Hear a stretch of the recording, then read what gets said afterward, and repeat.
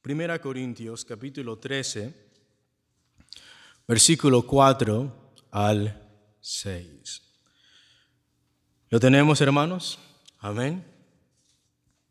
La palabra del Señor dice así: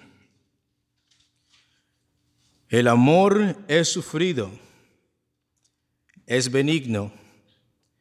El amor no tiene envidia. El amor no es jactancioso. No se envanece, no hace nada indebido, no busca lo suyo, no se irrita, no guarda rencor. Todos juntos el versículo 6. No se goza de la injusticia, mas se goza de la verdad. Y que el Señor nos bendiga el día de hoy con la interpretación de su palabra.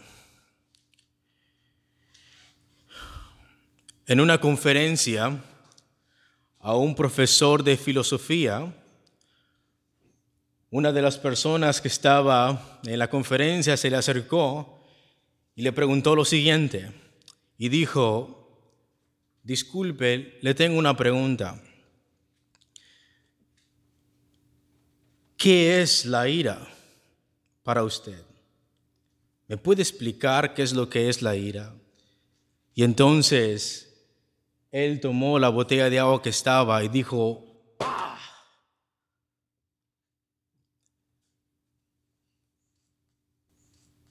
Y vemos que en esta parte la persona que preguntó no escuchó una definición de lo que es la ira.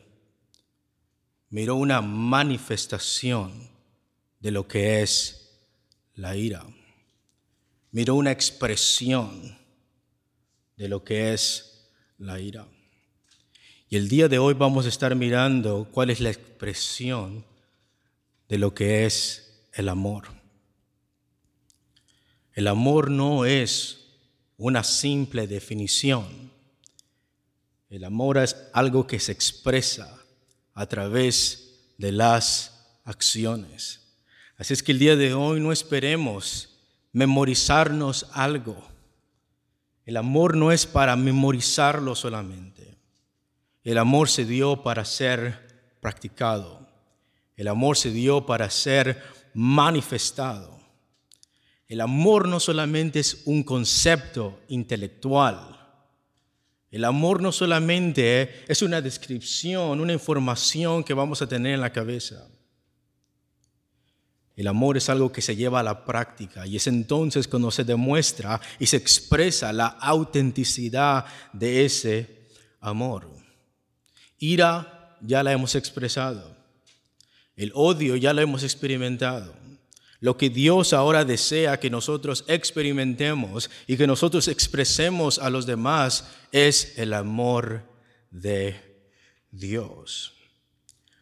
No todos tendremos los mismos dones, pero todos podemos mostrar amor. Todos estamos llamados a amarnos unos a otros. Este es el vínculo perfecto. Muchos teólogos ponen al amor como el sistema circulatorio de todo el cuerpo de Cristo. Son las venas, es la sangre que une a toda la iglesia. Todos somos llamados a amarnos unos a otros. Esto es el vínculo perfecto. Este es el camino más excelente según el apóstol Pablo. El amor es el fruto del Espíritu. Es la demostración de que el Espíritu está presente en nosotros y no solo sobre nosotros. Si tú realmente quieres saber si la presencia del Espíritu está en ti, es la manifestación ¿de qué? Del amor.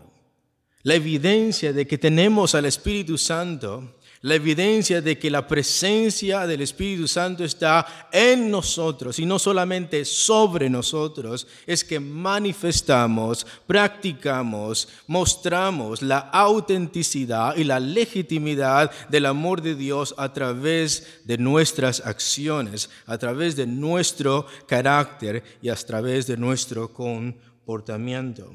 Es el fruto del Espíritu. El amor es el proceso de nuestra santificación, porque somos llamados a ser santos y el proceso de la santificación es la práctica del amor los unos a los otros. El amor es el medio por el cual la fe actúa. La fe cree, la fe abraza. La fe se rinde a la verdad de Dios, pero la fe en la forma que demuestra esta fe y esta doctrina es a través de las acciones del amor. El amor es aquello en el cual debemos de andar todos y no solamente algunos. El amor es algo que hemos de demostrar recíprocamente, es algo que yo hago y es algo que Dios espera que tú hagas. Es algo que la iglesia debe de hacer y debe demostrarse los unos a los otros recíprocamente. No es algunos, es todos. Somos llamados a amarnos los unos a los otros. El amor es aquello que debemos de seguir o ir detrás hasta que venga lo perfecto. Y algo interesante de lo que vamos a mirar el día de hoy es que lo que caracteriza al amor bíblico, al amor ágape de Dios, es la ausencia, de ambiciones y deseos carnales. Lo que caracteriza al amor bíblico, en contraste con cualquier definición del amor que exista secularmente o en el mundo, lo que caracteriza al amor bíblico, al amor ágape de Dios, es la ausencia de ambiciones y deseos carnales. Lo podemos mirar en 1 de Juan 2. No améis ¿a qué? Al mundo.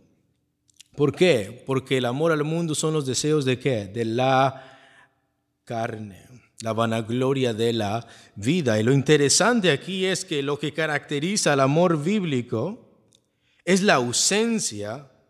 There is no carnal ambitions. No hay ambiciones carnales, no hay deseos carnales en este amor ágape y limpio de Dios. Y esto ya nos tiene que decir muchas cosas. Lo que vamos a mirar el día de hoy, el texto dice que el amor no hace muchas cosas. Por tanto, nos está mostrando la ausencia de ambiciones y deseos carnales. En pocas palabras, el practicar el amor bíblico es la renuncia a los deseos carnales, es la renuncia a las ambiciones egoístas, porque el amor no hace esto, no hace lo otro, no siente esto, no hace nada indebido, no se goza de la injusticia, mas se goza de la verdad. Solamente miremos el versículo 4. ¿Cuántas descripciones egoístas y deseos carnales hay de una manera negativa? Envidiar a los demás, presumir lo que se es o lo que se tiene, hincharse de orgullo, ser arrogante, hacer lo malo, actuar egoístamente, enojarse con facilidad, ser rencoroso o resentido, deleitarse en la iniquidad, no alegrarse al ser confrontado con la verdad. La pregunta que tengo para ustedes el día de hoy y para todos nosotros es: ¿cuál es nuestra primera reacción al ser exhortados o confrontados con la verdad?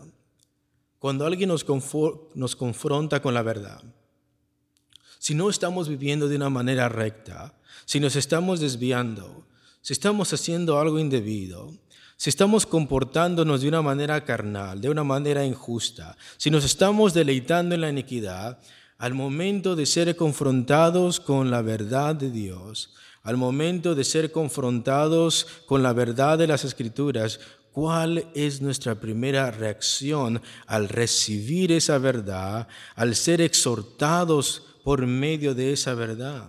Y muchas veces, lamentablemente, no es que nos gozamos que alguien nos esté exhortando, no nos gozamos de que alguien nos esté confrontando con la verdad. Y el amor es lo opuesto, no se goza de la injusticia, mas se goza ¿de qué? De la verdad. Y si en el momento que la palabra de Dios nos confronta con nuestro ego, nuestras ambiciones egoístas, nuestros pecados, si en ese momento el amor nos confronta con todas esas cosas por medio de la verdad, y lo primero que sentimos es la incomodidad, el rechazo a esa verdad, la excusa a esa verdad, la contrariedad a esa verdad, eso nos muestra cuánto nos falta en caminar en ¿qué? En amor. Si lo primero que yo siento es algo negativo al momento que estoy escuchando que la verdad me está confrontando con mi ego, con mis pensamientos pecaminosos, al momento de ser reprendido, si lo primero que yo siento es el rechazo a esa verdad, eso me muestra a mí cuán falto de amor estoy yo, cuánto estoy rechazando el vivir en el amor bíblico, cuánto me falta caminar en ese amor. Todas estas declaraciones que hemos escuchado, arrogancia, orgullo, presunción, egoísmo, enojo, rencor, iniquidad, etc. Todas estas declaraciones negativas o negaciones están relacionadas con los problemas que tenían los corintios dentro de la congregación. Todo esto que el apóstol Pablo está poniendo enfrente de la mesa de la descripción del amor son problemas que están enfrentando esos corintios. Y por tanto, esta descripción, esta negación, este carácter del amor se dio para solucionar esos problemas, para que las personas pudieran vencer al mal con el amor de Dios. Lo interesante también aquí es que todas estas cosas son algo natural en nosotros. No nos cuesta enojarnos. Se nos facilita deleitarnos en la iniquidad. Y si alguien de aquí pudiera decir, no, yo no me deleito en esto, la pregunta es, ¿has pecado? Y si la respuesta es sí, peco todos los días, significa que en alguna forma y de un cierto modo nos deleitamos en esto que es injusto. Esto es algo natural a nuestra carne. Es algo natural ser orgulloso, es algo natural ser arrogante, es algo natural actuar egoístamente, enojarse con facilidad, ser rencoroso, resentido, es algo que sentimos automáticamente. Todas esas cosas son algo natural en nosotros, pero totalmente contrarias al carácter del amor bíblico. O sea, y esto nos muestra que no solamente somos un poco distintos al amor de Dios, esto nos muestra que nuestra naturaleza es contraria al amor de Dios, porque el amor no tiene envidia, no es jactancioso, no se envanece, no busca lo suyo, no guarda rencor, etcétera, etcétera. Hoy veremos lo que no tiene el amor, lo que no es el amor, lo que no hace el amor, lo que no busca el amor. Vamos a mirar la sensibilidad del amor y de lo que nunca se deleita y en aquello con lo que se alegra. Por eso en el primer punto vamos a mirar lo que no tiene el amor. Es el primer punto. Lo que no tiene el amor.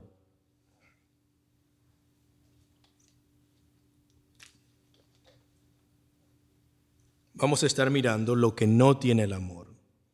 Esto significa que vamos a mirar, según el apóstol Pablo, lo que nunca habrá en el amor. Dentro de todas las virtudes del amor, dentro de las características del amor, dentro de las acciones del amor, nunca va a tener esto. Lo que nunca va a tener el amor. Mira lo que dice el versículo 4, todos juntos, por favor. El amor es sufrido, es benigno, todos juntos. El amor no tiene envidia.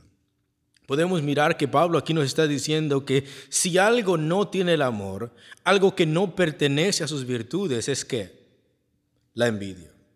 Es algo que nunca vas a encontrar dentro del amor y por tanto la envidia es contrario a lo que es el amor. Nunca vas a encontrar esta virtud, nunca vas a encontrar esto como parte de la sustancia de lo que es el amor. Lo que el amor no tiene es envidia. La envidia es el sentimiento de disgusto producido al ser testigo u oír de la prosperidad de otros. Eso es la envidia. Es ese sentimiento de disgusto. You are not too happy when you hear someone else's prosperity.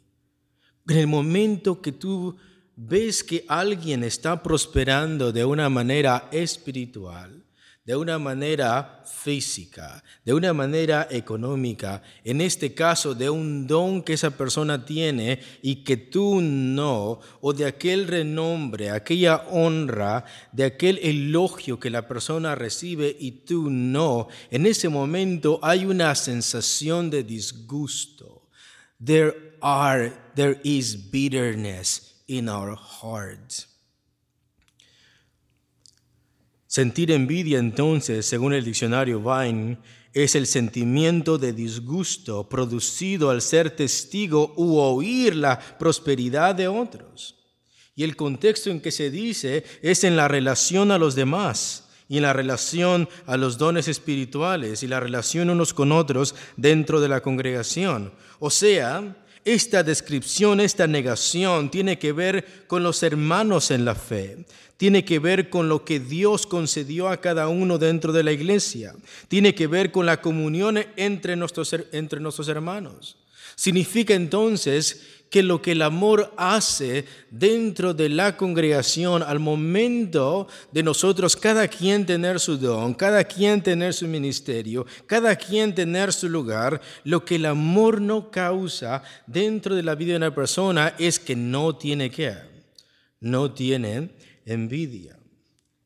La envidia o celos malos es sentir un descontento, un sentimiento negativo, sentir un ardor en contra de otra persona al ver u oír el elogio a otro hermano en lugar que a ti.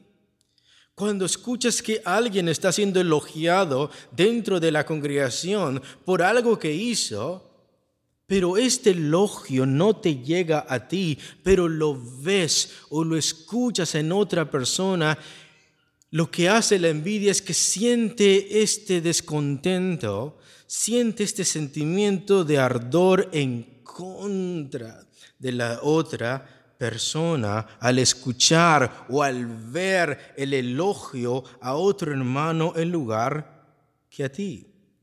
Al mirar o al oír la honra a otro hermano en lugar que a ti. Si hay un hermano que está siendo honrado por el don que tiene, por lo que hace, por el servicio que presta, por el carácter que tiene, por la conducta en la cual él se dirige, por su buen testimonio, etc.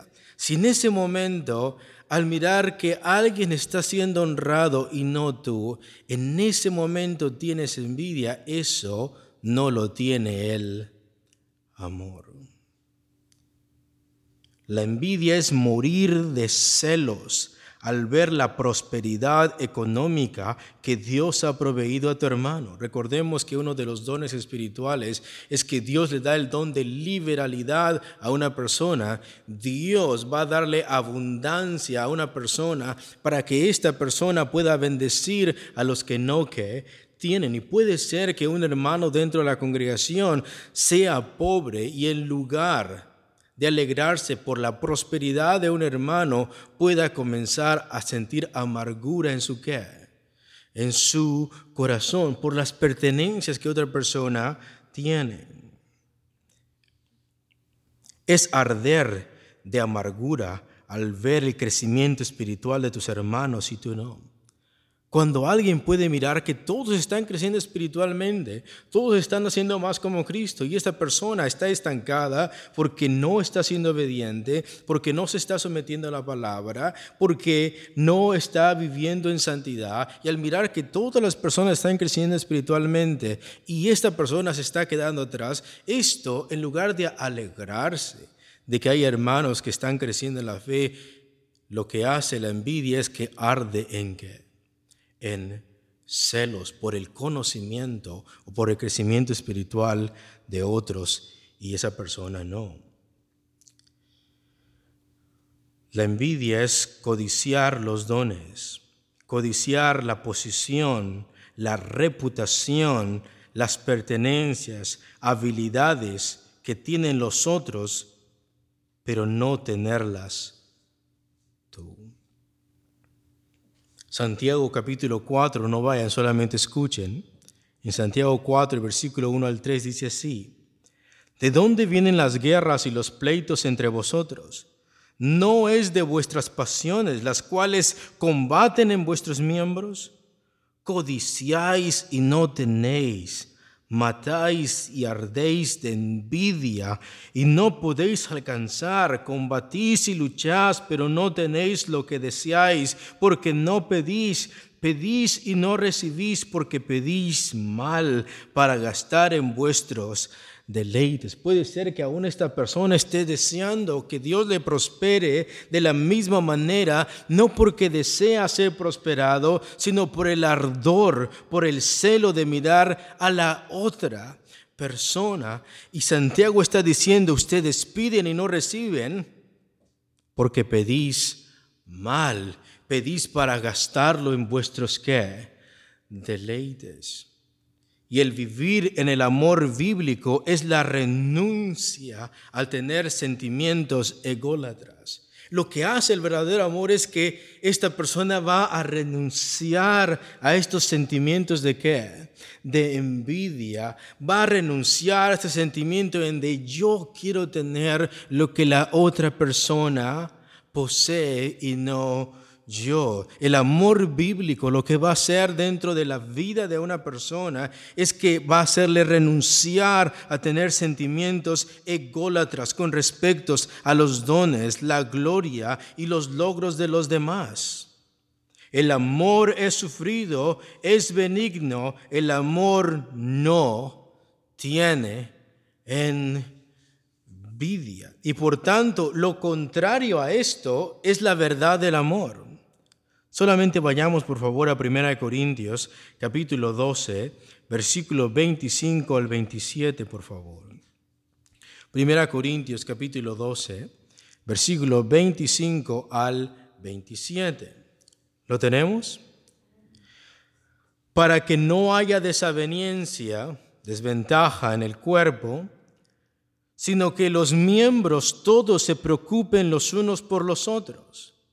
De manera que si un miembro padece, todos los miembros se duelen con él. Y si un miembro recibe honra, todos los miembros con él se gozan. Vosotros pues sois el cuerpo de Cristo y miembros cada uno en particular. De manera que el amor hemos visto que no tiene algo y aquello que no tiene, ¿cómo se llama? Envidia. Y por tanto lo contrario es la verdad. Cuando alguien es honrado dentro de la congregación, la otra persona que no tiene tal cosa, que no tiene tal don, que no tiene tal honra, que no tiene tal elogio, que no tiene tal cosa, no se ve individualmente, sino que se ve como un ¿qué? Como un cuerpo. Y si una parte del cuerpo está recibiendo elogio, está recibiendo honra, está recibiendo aplausos, está siendo admirado por algo bueno que está haciendo, esta persona, lejos de sentir envidia, celos amargos, ¿qué es lo que va a hacer? Se va a alegrar que su hermano está siendo ¿qué? Elogiado. Se va a contentar de que su hermano le está yendo bien o que tiene este don que él no tiene. ¿Ves qué es lo que hace el amor dentro de la congregación? Pasa de que tú sientas envidia y ardor por lo que no tienes y lo que el otro sí. Pasa a cambiarlo y ahora te regocijas en aquello que no tienes. Pero te causa felicidad que otro hermano dentro de la congregación lo tenga. No lo ves como un enemigo, no lo ves como una competencia. Lo honras, te alegras porque tal persona está siendo honrada o está siendo elogiada o tiene tal don. Entonces, el mostrar y vivir en el amor bíblico es no amargarse o arder de envidia por lo que otros tienen y no tú. Es renunciar a estos sentimientos egoístas y ponerse feliz cuando un hermano es elogiado. Es honrar el trabajo del otro. Es alegrarse por lo que tiene el otro y estar satisfecho con lo que Dios te ha dado. Porque el amor no tiene envidia. Notemos, por favor, que este texto no nos está diciendo que esta es la definición que tenemos que tener en la mente. Eso es lo que no debemos de sentir. Ese texto no nos está diciendo, memorízate la información que está en este texto. Nos está diciendo que el amor no tiene envidia, no siente eso. Y por tanto, si algunos de nosotros algún día sentimos esa ardor o esa amargura por lo que tiene otra persona y yo no, a esto tengo que renunciar. Y no solamente renunciar, tengo que honrar el trabajo de la otra persona. Tengo que alegrarme por lo que la otra persona Dios le dio y no a mí. ¿Por qué? Porque vosotros pues sois el cuerpo de Cristo. Segundo, hemos visto lo que el amor no tiene. Vamos a mirar lo que no es el amor. Mira lo que dice el versículo 4 de 1 Corintios 13. El amor es sufrido, es benigno. El amor no tiene envidia, todos juntos. El amor no es jactancioso, no se envanece. En esta segunda negación, el apóstol Pablo nos dice lo que no es el amor. O sea, cómo nunca se va a comportar el amor de Dios y lo que nunca va a ser. En el primer punto miramos que Pablo dice, esto jamás lo vas a encontrar ¿a dónde? En el amor. Esto no es parte de la virtud de Dios, no tiene envidia. Pero en esta parte Pablo nos va a decir qué es lo que no es. No es lo que nunca vas a encontrar, sino esto no tiene nada que ver con el amor de Dios. Cómo nunca el amor de Dios se va a comportar en la vida de una persona o lo que nunca va a hacer. Y en el primer punto vamos a mirar que el amor no es jactancioso. Otra de las traducciones podría ser no es presumido. El amor bíblico no se anda autoelogiando. Y esto el apóstol Pablo lo pone como dos verdades gemelas. Si tú notas, Pablo acaba de decir que el verdadero amor no tiene algo. ¿Cómo se llama esto? Envidia. O sea, esta persona que posee el amor de Dios, que anda en el amor de Dios, que practica el amor de Dios, nunca va a estar disgustado por la felicidad de otro. Sin embargo, por otro lado, el amor tampoco es presumido. O sea, el amor no se anda elogiando. Está hablando ahora de la otra persona. Ha hablado de la primera persona, que el amor no anda buscando, sintiendo ardor por lo que no tiene y el otro sí tiene. Pero por otra parte, el amor tampoco presume de lo que es, presume de lo que tiene. no se anda autoelogiando, no se aplaude a sí mismo, ni atrae atención por el don que tiene o el servicio que da a los demás. Lo que nunca vamos a mirar en la vida de una persona que anda en el amor de Dios es que nunca va a andar atrayendo gloria a sí mismo, nunca va a andar tratando de presumir lo que sabe o va a tratar de buscar aplausos a sí mismo, ni atraer la atención por el don que tiene o por el servicio que da a los demás. No vamos a escuchar por mí esto, yo hago y yo soy lo otro, porque el amor no es jactancioso. Segunda cosa que el amor no es, el amor no se envanece. Otras versiones dicen el amor no está hinchado de orgullo, no es arrogante. Envanecerse es, según un léxico griego, dice aquí, llenarse de viento como un sapo. Eso es lo que nunca va a ser el amor. O sea, esto es ficticio. Esta persona, por el conocimiento que tiene, se puede llegar a inflar, a hinchar por lo que sabe, por lo que tiene, por la posición que posee. Envanecerse es llenarse de viento como un sapo, creerse o sentirse superior a los demás. En 1 Corintios 12, por favor, 1 Corintios 12, versículo 21, dice así. 1 Corintios 12, versículo 21 dice de la siguiente manera. Ni el ojo, notemos el don que esta persona tiene, es un don extraordinario, es un don muy visible. Ni el ojo puede decir a la mano, una persona que tiene un don menos visible o menos extraordinario, ni el ojo puede decir a la mano, no te necesito, ni tampoco la cabeza a los pies. Notemos que Pablo está haciendo un contraste entre dos personas que tienen dos clases de dones distintos. Uno es ojo y otro es mano, otro es cabeza y el otro es pie. Y está diciendo que lo más grande, lo extraordinario, lo más visible, la persona que tiene un don más sobresaliente que otros. Ni el ojo puede decir a la mano, no te necesito, ni tampoco la cabeza a los pies, no tengo necesidad de vosotros. Podemos mirar aquí la inflación del ojo. No te necesito. Podemos mirar aquí lo hinchado de la cabeza. No tengo necesidad de vosotros. Eso es arrogancia. Y el amor no es arrogante. El amor no se infla como un sapo. El amor no está hinchado de orgullo. El amor no se envanece. Esta inflación se debe al conocimiento o posición. Una persona que no tiene amor va a llegar a comenzar a hincharse o por el conocimiento que tiene o por la posición que va a ocupar. Puede ser por un don más sobresaliente, puede ser por un don más visible, puede ser por un don más extraordinario, etc.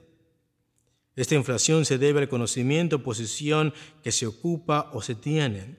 Vayamos por favor por un momento a 1 Corintios 8:1, por favor. Dice así.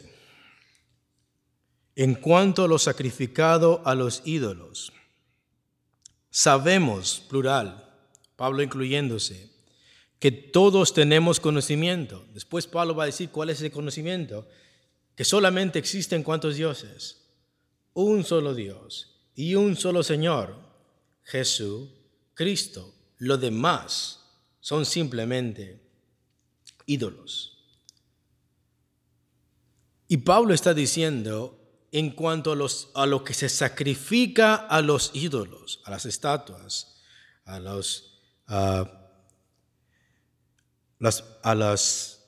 los ídolos de piedra o de madera, en cuanto a lo sacrificado a los ídolos, sabemos que todos tenemos conocimiento. Sabemos que tal ídolo nada es, aunque a pesar de que las personas los teman, a pesar de que las personas los cubran de oro, de plata, los reverencien, le pongan velas, hagan procesiones con ellos, se les hinquen, les besen el dedo, etc.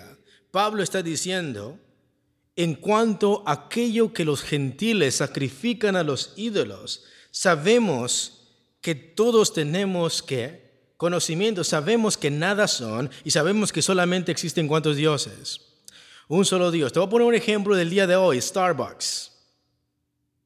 ¿Qué símbolo tiene?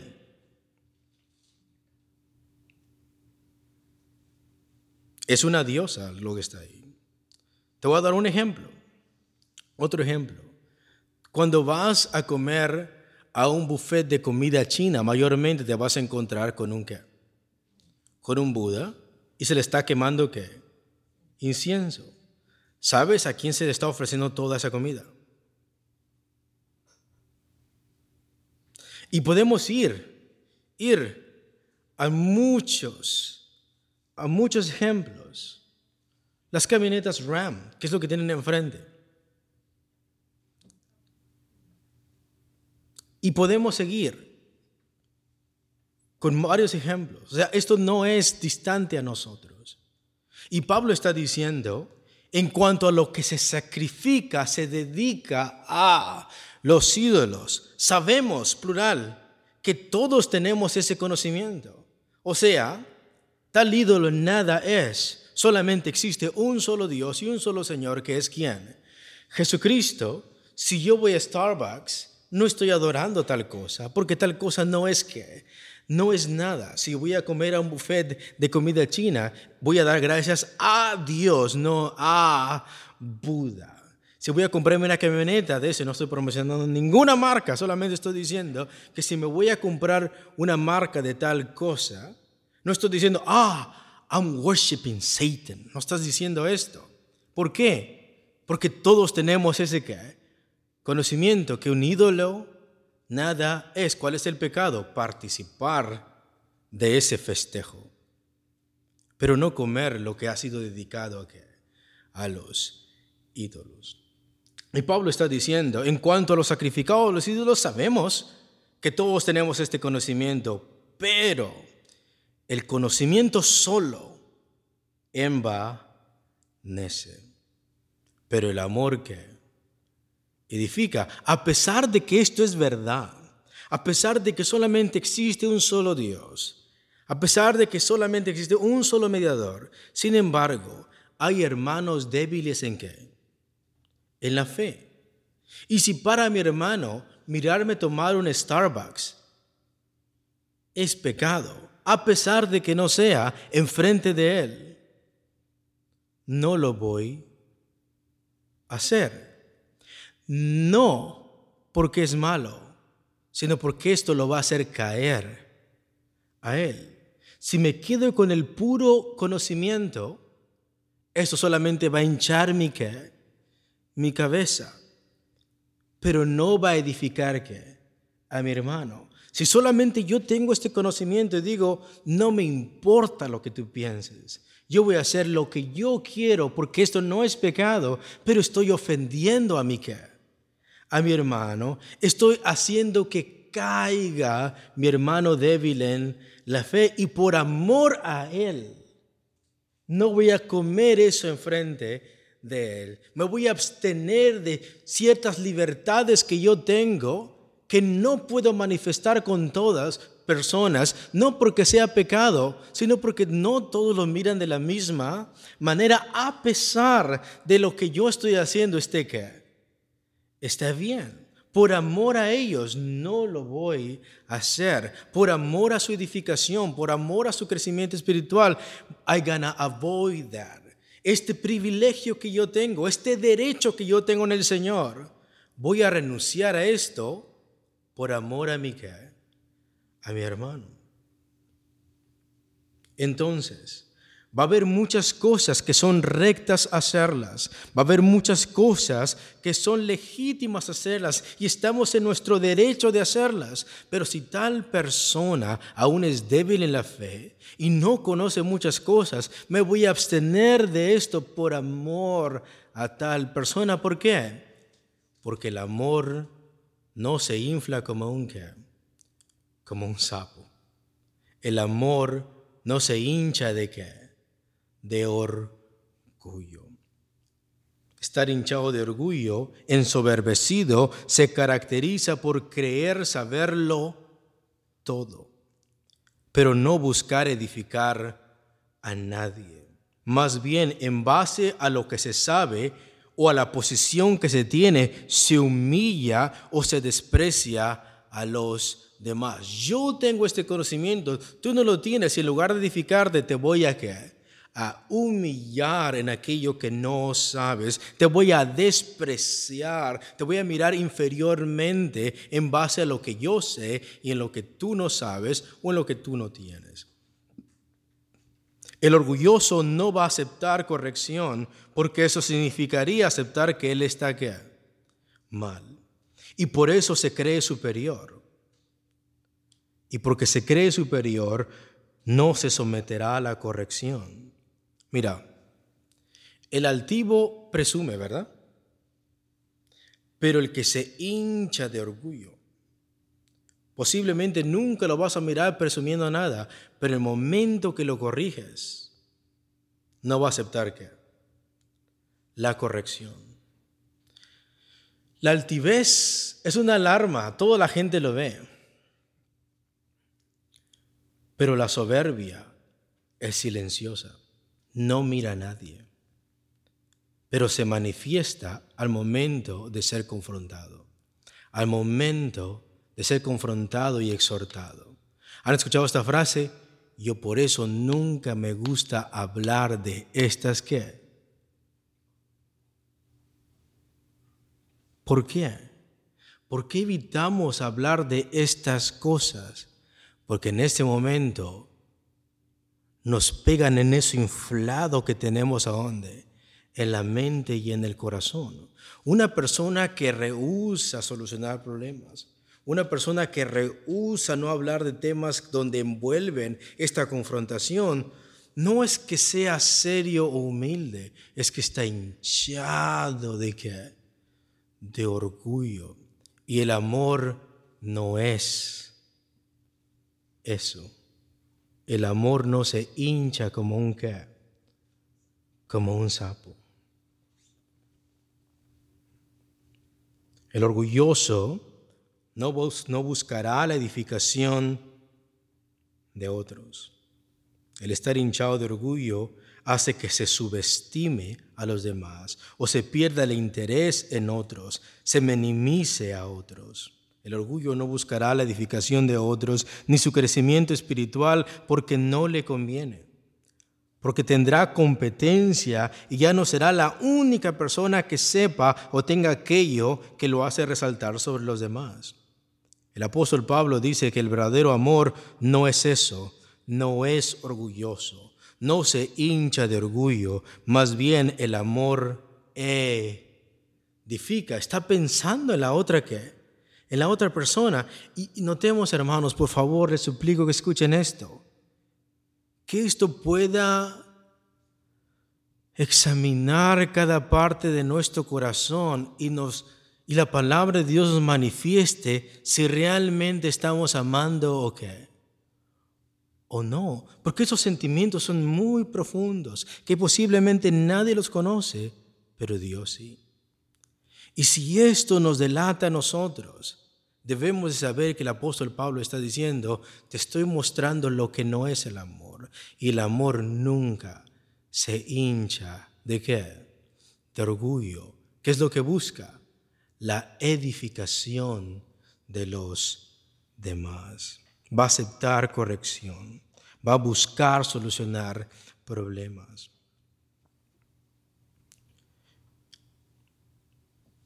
Si el amor tiene algo, un don, una habilidad, un conocimiento, va a buscar la edificación de los demás.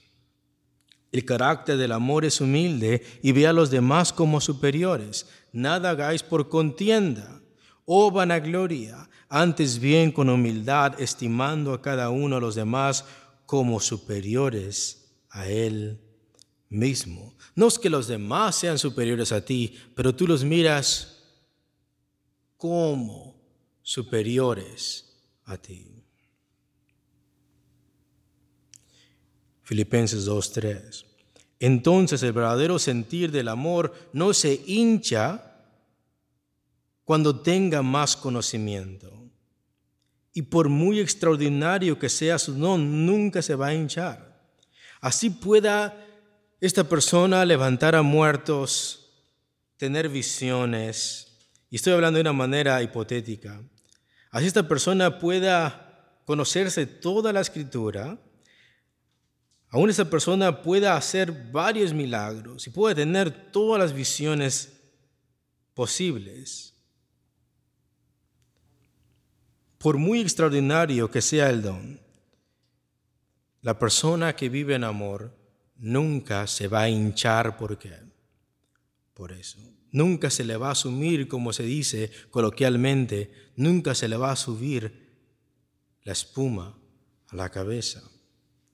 El que vive en amor se preocupará por la vida espiritual de sus hermanos, de su crecimiento espiritual. Se va a abstener de sus derechos y privilegios por amor al hermano débil en la fe. Mira lo que dice 1 Corintios 8, versículo 9 al 13, por favor. 1 Corintios 8, versículo 9 al 13. ¿Lo tenemos, hermanos?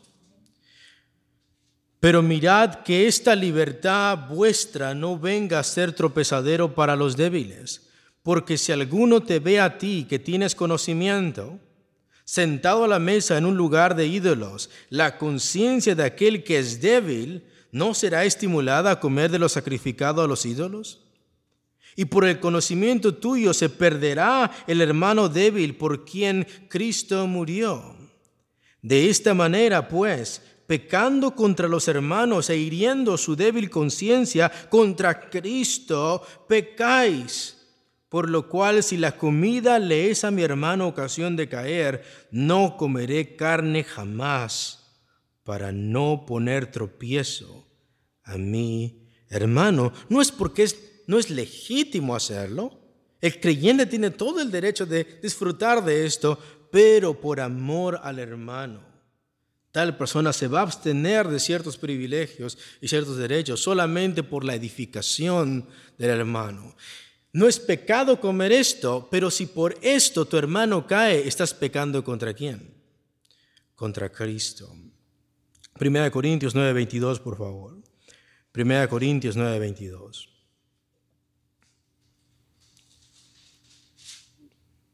¿Lo tenemos? Me he hecho débil a los débiles, para ganar a los débiles. A todos me he hecho de todo, para que de todos modos salve a algunos. What is the goal of love? ¿Cuál es la meta del amor? Salvar a las otras personas. Y esto hago por causa del Evangelio, para hacerme compartícipe de él. De manera que el amor no está divorciado del Evangelio. Por amor hago esto, porque quiero ver tu salvación, porque quiero ser compartícipe con el Evangelio y quiero ver que tú crezcas en la fe y que tú seas salvo. Tercer punto. Volvamos a 1 Corintios 13, por favor. Hemos visto lo que el amor no tiene, hemos visto lo que no es el amor, y en el tercer punto vamos a mirar lo que no hace el amor. Vamos a mirar lo que no hace el amor. Versículo 5, todos juntos, por favor. ¿Cómo dice? No hace nada indebido. Y otra vez, this is a very general statement. Esta es una declaración muy general que abarca mucho. En esta predicación no vamos a mirar a detalle cada partícula cosa porque no tenemos tiempo. Pero voy a dar la idea principal de esta frase. No hace nada indebido. Y esto implica, escuchen bien por favor, que la persona que vive en el amor de Dios se abstiene de hacer el mal a la otra persona. Muchas veces pecamos los unos a los otros, ¿verdad? Pecamos contra otros. Pero el verdadero amor se va a abstener de hacer el mal porque ama a la otra persona. Solamente escuchen lo que dice Romanos 13:10. El amor no hace mal al prójimo. Es más o menos lo mismo, no hace nada indebido. El amor nunca va a dañar al prójimo. Vayamos por favor por un momento a 1 de Tesalonicenses capítulo 5 y versículo 22. Dice así todos juntos: absteneos de toda especie de mal. Pongamos estos 3 versículos en la misma categoría.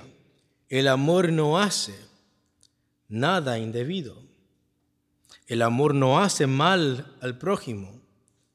Y tenemos que abstenernos de toda especie de Y aquí toda especie se refiere a pensamiento, se refiere a una acción, se refiere a la forma de hablar, se refiere a la forma de hacer las cosas. Toda especie de mal. Con aquello con que podamos pecar, debemos de abstenernos. ¿Por qué? Porque el amor no hace nada indebido. Ahora, no hace nada que dañe a la otra persona en palabras, acciones, emociones. It's not going to hurt your feelings. Nunca va a dañar tus emociones injustificadamente. Nunca va a dañarte psicológicamente, no te va a agredir en el momento en que tú seas insultado por las palabras y la forma en que te está hablando, no lo va a hacer. El Señor Jesucristo en Mateo 5 dice que cualquiera que se enoje contra su va a ser expuesto al lago de fuego.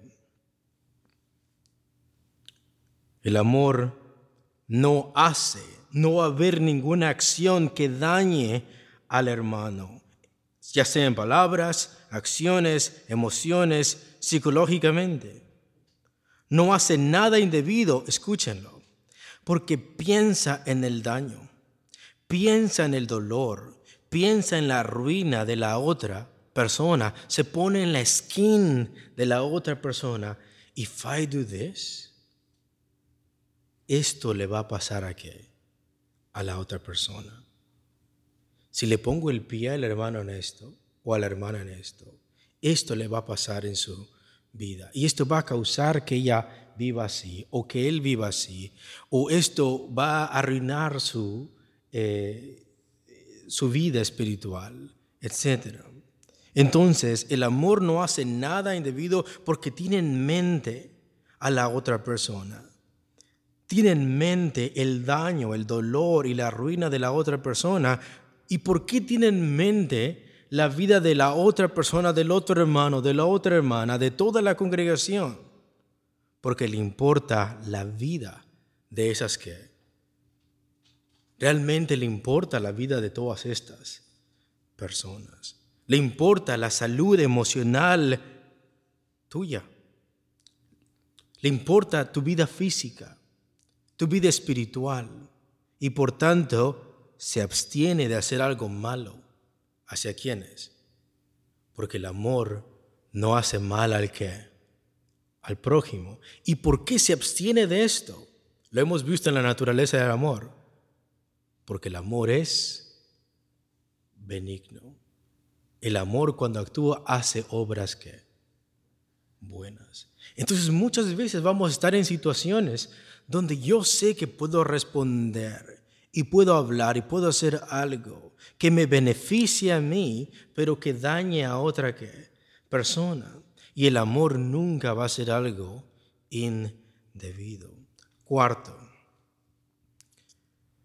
hemos visto lo que no tiene, lo que no es, lo que no hace. En el punto número 4 vamos a mirar lo que no busca. Lo que no busca el amor. Vamos a mirar en lo que no va detrás el amor, lo que no persigue el amor. Veamos el versículo 5 todos juntos. No hace nada indebido, todos juntos. No busca lo suyo, no se irrita, no guarda rencor. ¿Qué es lo que no busca el amor? No busca lo suyo. La meta del amor no es motivada por las ambiciones y pensamientos egoístas. O sea, the feel of love is not motivated for ambitious or egotistic thoughts. La meta del amor no es motivada por las emociones, ambiciones y pensamientos egoístas. Siempre que el amor hace algo, nunca es bajo el filtro de su propio interés, nunca es basado en la conveniencia de sí mismo. La meta del amor no es motivada por las ambiciones y pensamientos egoístas, no busca todo aquello que solo sea para su ventaja.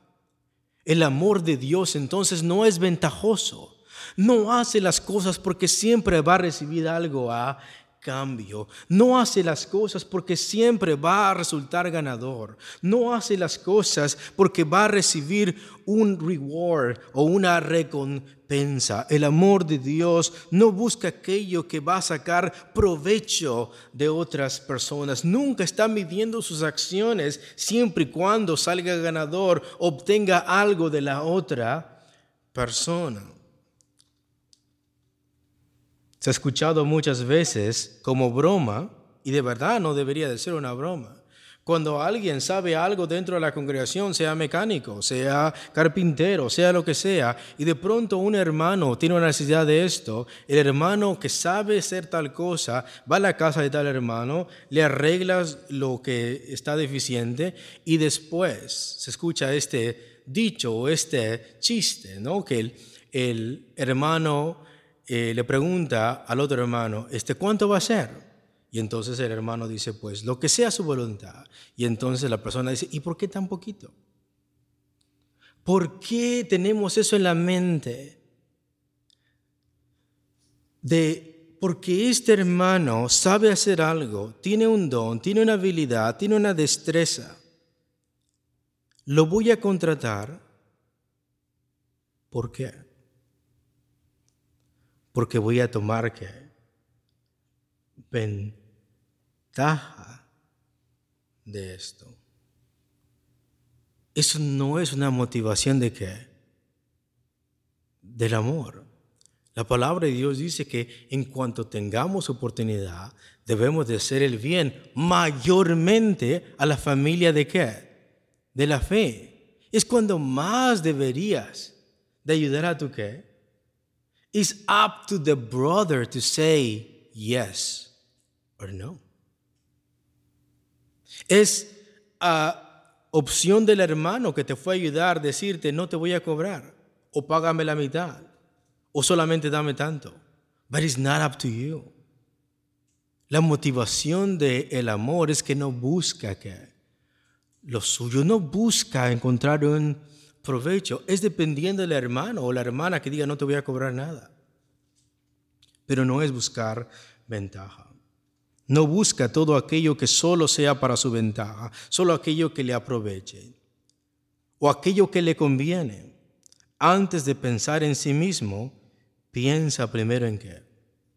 En los demás. 1 Corintios 14, por favor. Versículo 15 al 17, por favor. Y por favor, con eso no estoy diciendo que ahora no contrates a ningún hermano. Eso no sería mostrar el amor, eso significaría no querer mostrar el amor. Estoy diciendo que cada vez que un hermano nos vaya a ayudar, si es voluntariamente, that's another thing. Pero si lo vas a contratar, que en tu mente nunca esté el sacar un provecho. Eso es lo que el texto está diciendo, que el amor no busca lo suyo, no busca aprovecharse, no es ventajoso. Su meta no es la ambición personal. Siempre que actúa, primero piensa en los demás. Mira lo que dice 1 Corintios 14, 15 al 17. ¿Qué pues? Oraré con el espíritu, pero oraré también con el entendimiento. Cantaré con el espíritu, pero cantaré también con el entendimiento. Porque si bendecís solo con el espíritu, el que ocupa el lugar de simple oyente, ¿cómo dirá el amén a tu acción de gracias? Pues no sabe lo que has dicho, porque tú a la verdad bien das gracias, pero el otro no es edificado. Y podemos mirar cómo estos hermanos estaban utilizando estos ¿qué? Dones. Lo que menos les importaba era la edificación del otro. Podía estar una persona al lado de esa persona y esa persona está ejerciendo su don no porque quiere edificar a los demás, sino porque esto me aprovecha a mí. Tú, a la verdad, bien das gracias, pero el otro no es que edificado. Pero el verdadero amor, antes de pensar en sí mismo, piensa en ¿qué? En los demás. Es interesante que en las iglesias donde existen pastores falsos, donde se dice que se habla en lenguas, el pastor puede tener un traductor en inglés y cuando habla español se traduce en inglés, pero cuando habla en lenguas no hay traducción. 1 Corintios 10:24, solamente escuchen. Mira cómo es el amor. 1 Corintios 10:24, ninguno busque su propio bien, sino el del otro. 1 Corintios 10:33, como también yo en todas las cosas agrado a todos, no procurando mi propio beneficio, sino el de muchos para que sean salvos. 1 Corintios 12:25, para que no haya desavenencia en el cuerpo, sino que los miembros todos se preocupen los unos por los otros. Si yo tengo algo, me tengo que preocupar por tu bienestar y tú te preocupas por mi bienestar, porque esta es la manifestación de ¿qué? Del amor de Dios.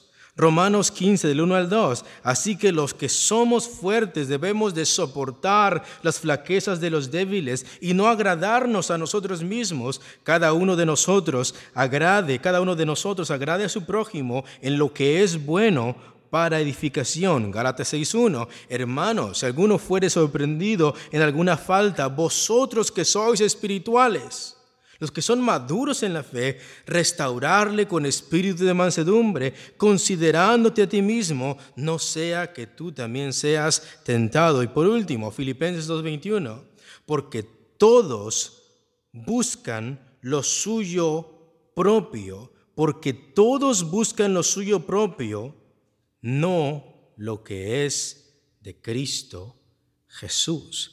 Toda aquella persona que busca solo su conveniencia, solo lo que le aprovecha, solo su beneficio, solo aquello que le conviene, no vive de acuerdo a lo que es ¿quién? Cristo Jesús. Y el amor no busca lo suyo. Quinto, la sensibilidad del amor. La sensibilidad del amor. 1 Corintios 13:5, por favor, todos juntos.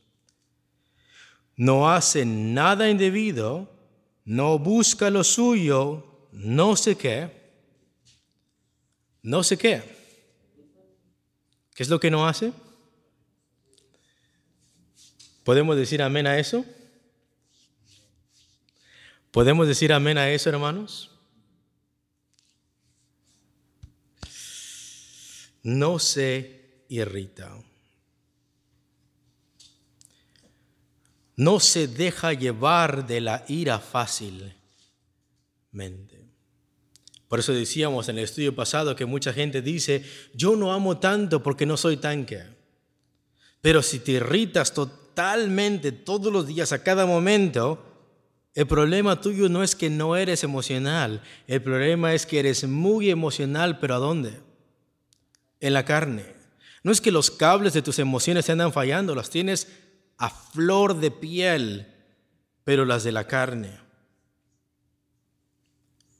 Si alguien dice, me cuesta amar a los demás, pero soy fácil de enojarme, soy fácil de irritarme. Cualquier cosa que no esté de acuerdo a lo que yo siento, a lo que yo pienso, a lo que yo dije, a lo que se me dijo, etc. Si tengo esta emoción de irritación a flor de piel y la saco súbitamente a cada momento, eso me está mostrando que no estoy caminando ¿en qué? En el amor. Y la queja que Cristo tuvo con los fariseos es que eran muy religiosos y dijo, este pueblo de labios me honra, pero su corazón está lejos de mí.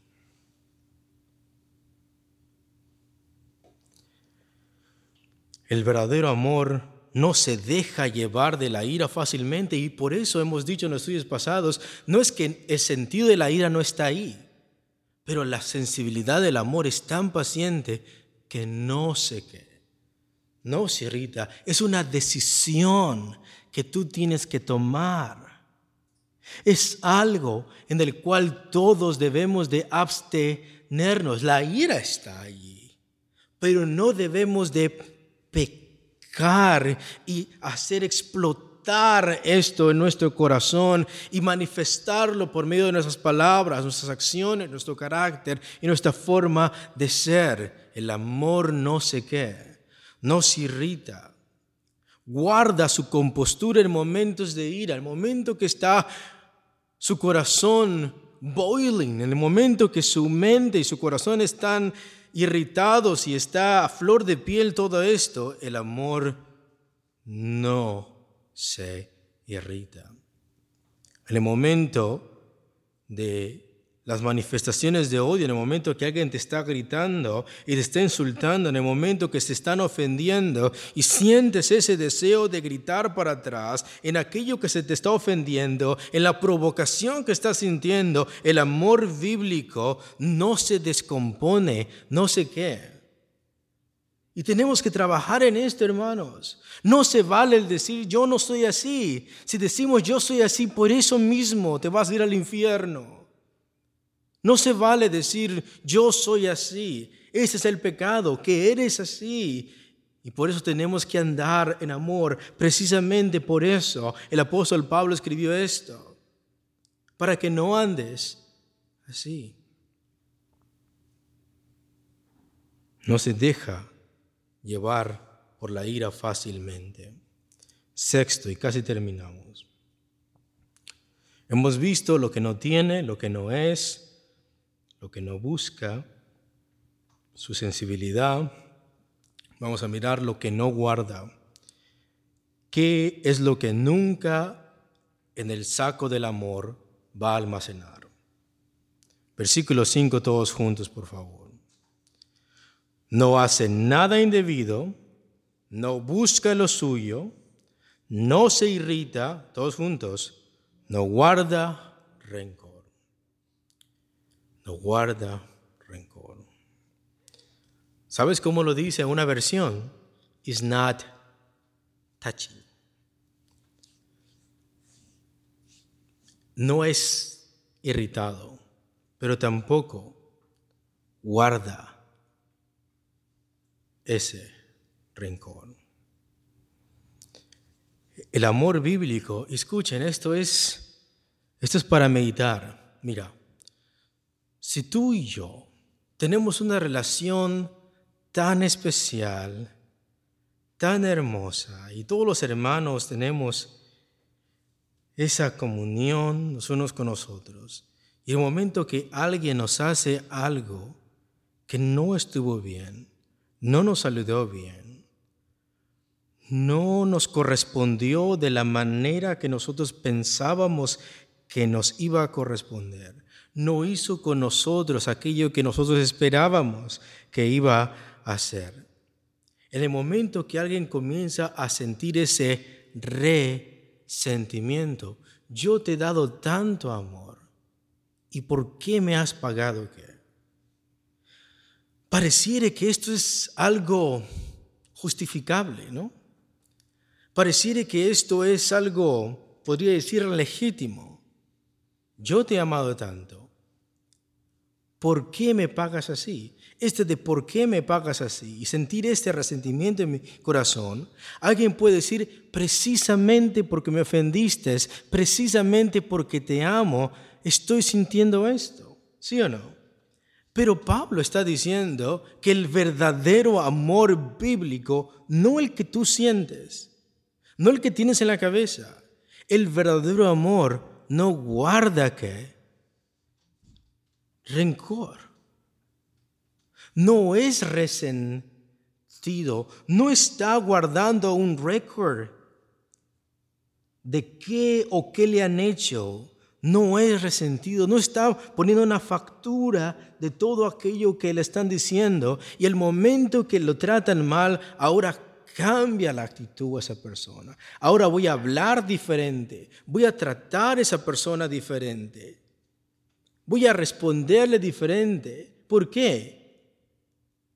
Porque estoy resentido, estoy resentida con esa persona. El amor no hace eso, no guarda cuentas, no guarda facturas. Muchos de nosotros, muchas personas nos han herido, pero se nos olvida que también hemos herido. Muchos de nosotros, mucha gente nos ha pagado mal, pero se nos olvida que la única persona perfecta es ¿quién? Y Cristo no guarda rencor. Tú y yo, el verdadero amor no nos lleva al resentimiento. Hemos escuchado muchas veces que la gente dice, se escucha muy cute, se escucha muy justificable, tengo miedo a no ser correspondido. Por eso no amo. ¿Por qué no amo? Porque tengo miedo a quedarme con la mano estirada. Tengo miedo a que yo dé tanto y al final la gente me pague ¿qué? Mal. Y por eso no amo. Tengo miedo de demostrar amor y no ser ¿qué? Correspondido. O no quiero volver a amar porque me han lastimado mucho el corazón. Venimos de muchas congregaciones donde pastores nos han pagado mal, donde hermanos nos han pagado mal, donde gente ha hablado mal de nosotros, donde personas han hecho un montón de cosas, nos han calumniado, nos han dicho un montón de tonterías, nos han gritado, nos han escupido, nos han dicho un montón de cosas. Y al mirar a la otra persona, esa persona que sabemos que habló mal de nosotros, naturalmente, nuestro corazón tiende a guardar ese ¿qué? Resentimiento. Y muchos podemos decir, no quiero volver a amar porque me han lastimado mucho el corazón. A Cristo no solamente se lo hirieron, se lo traspasaron.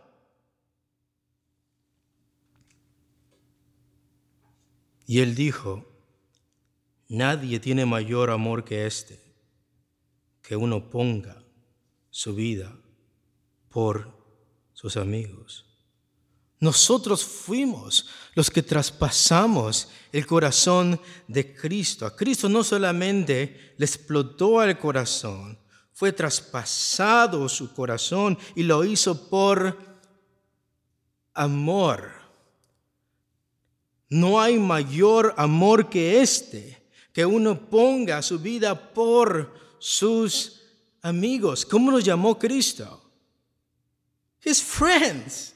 Y nosotros fuimos los que lo llevamos a la cruz. Fue nuestro pecado, fue nuestra lujuria, nuestra iniquidad, nuestra soberbia quien lo clavó en esa cruz. Y Él está diciendo, no hay mayor más grande que esto. Si tú estás teniendo un amor chafa, un amor mundano, vas a tener miedo a que tu corazón sea ¿qué? Lastimado. Cristo no solamente estuvo dispuesto a que su corazón fuera lastimado, sino que lo puso para ser traspasado. ¿Y qué es lo que dice? Nadie tiene mayor amor que este, que uno ponga su vida por sus amigos. Cristo nos llama sus amigos, mas Dios muestra su amor para con nosotros, en que siendo aún pecadores, Cristo murió por nosotros. Aquel que dice, no quiero volver a amar porque me ha lastimado mucho el corazón, está diciendo, no estoy dispuesto a amar como quien, como Cristo. Y si no tengo amor, nada soy. O sea, el verdadero amor se manifiesta precisamente cuando este amor se arriesga a ser ¿qué? Lastimado. El verdadero amor pone su corazón para ser traspasado por el bien de los otros. Séptimo, lo que no celebra el amor. No se goza de la injusticia.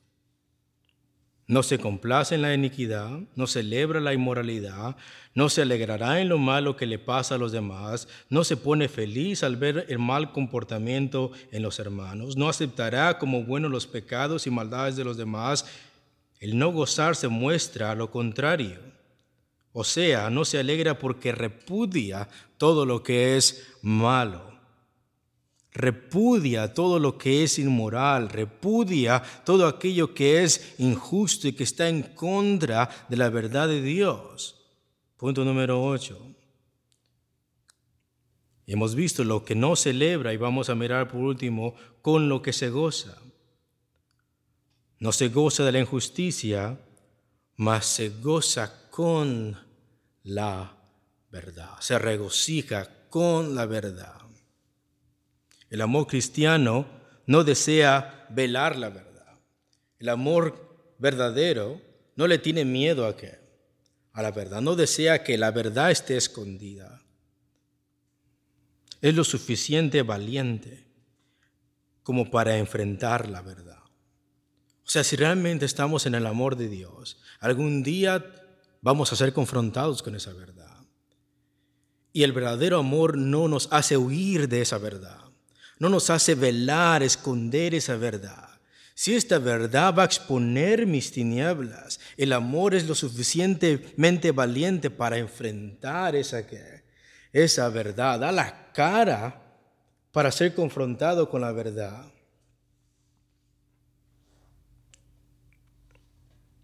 No tiene nada que ocultar y se alegra cuando prevalece la verdad. Esto me va a doler a mí, pero es la verdad. Y me voy a gozar más con la verdad que en aquello que no quisiera que se me confrontara.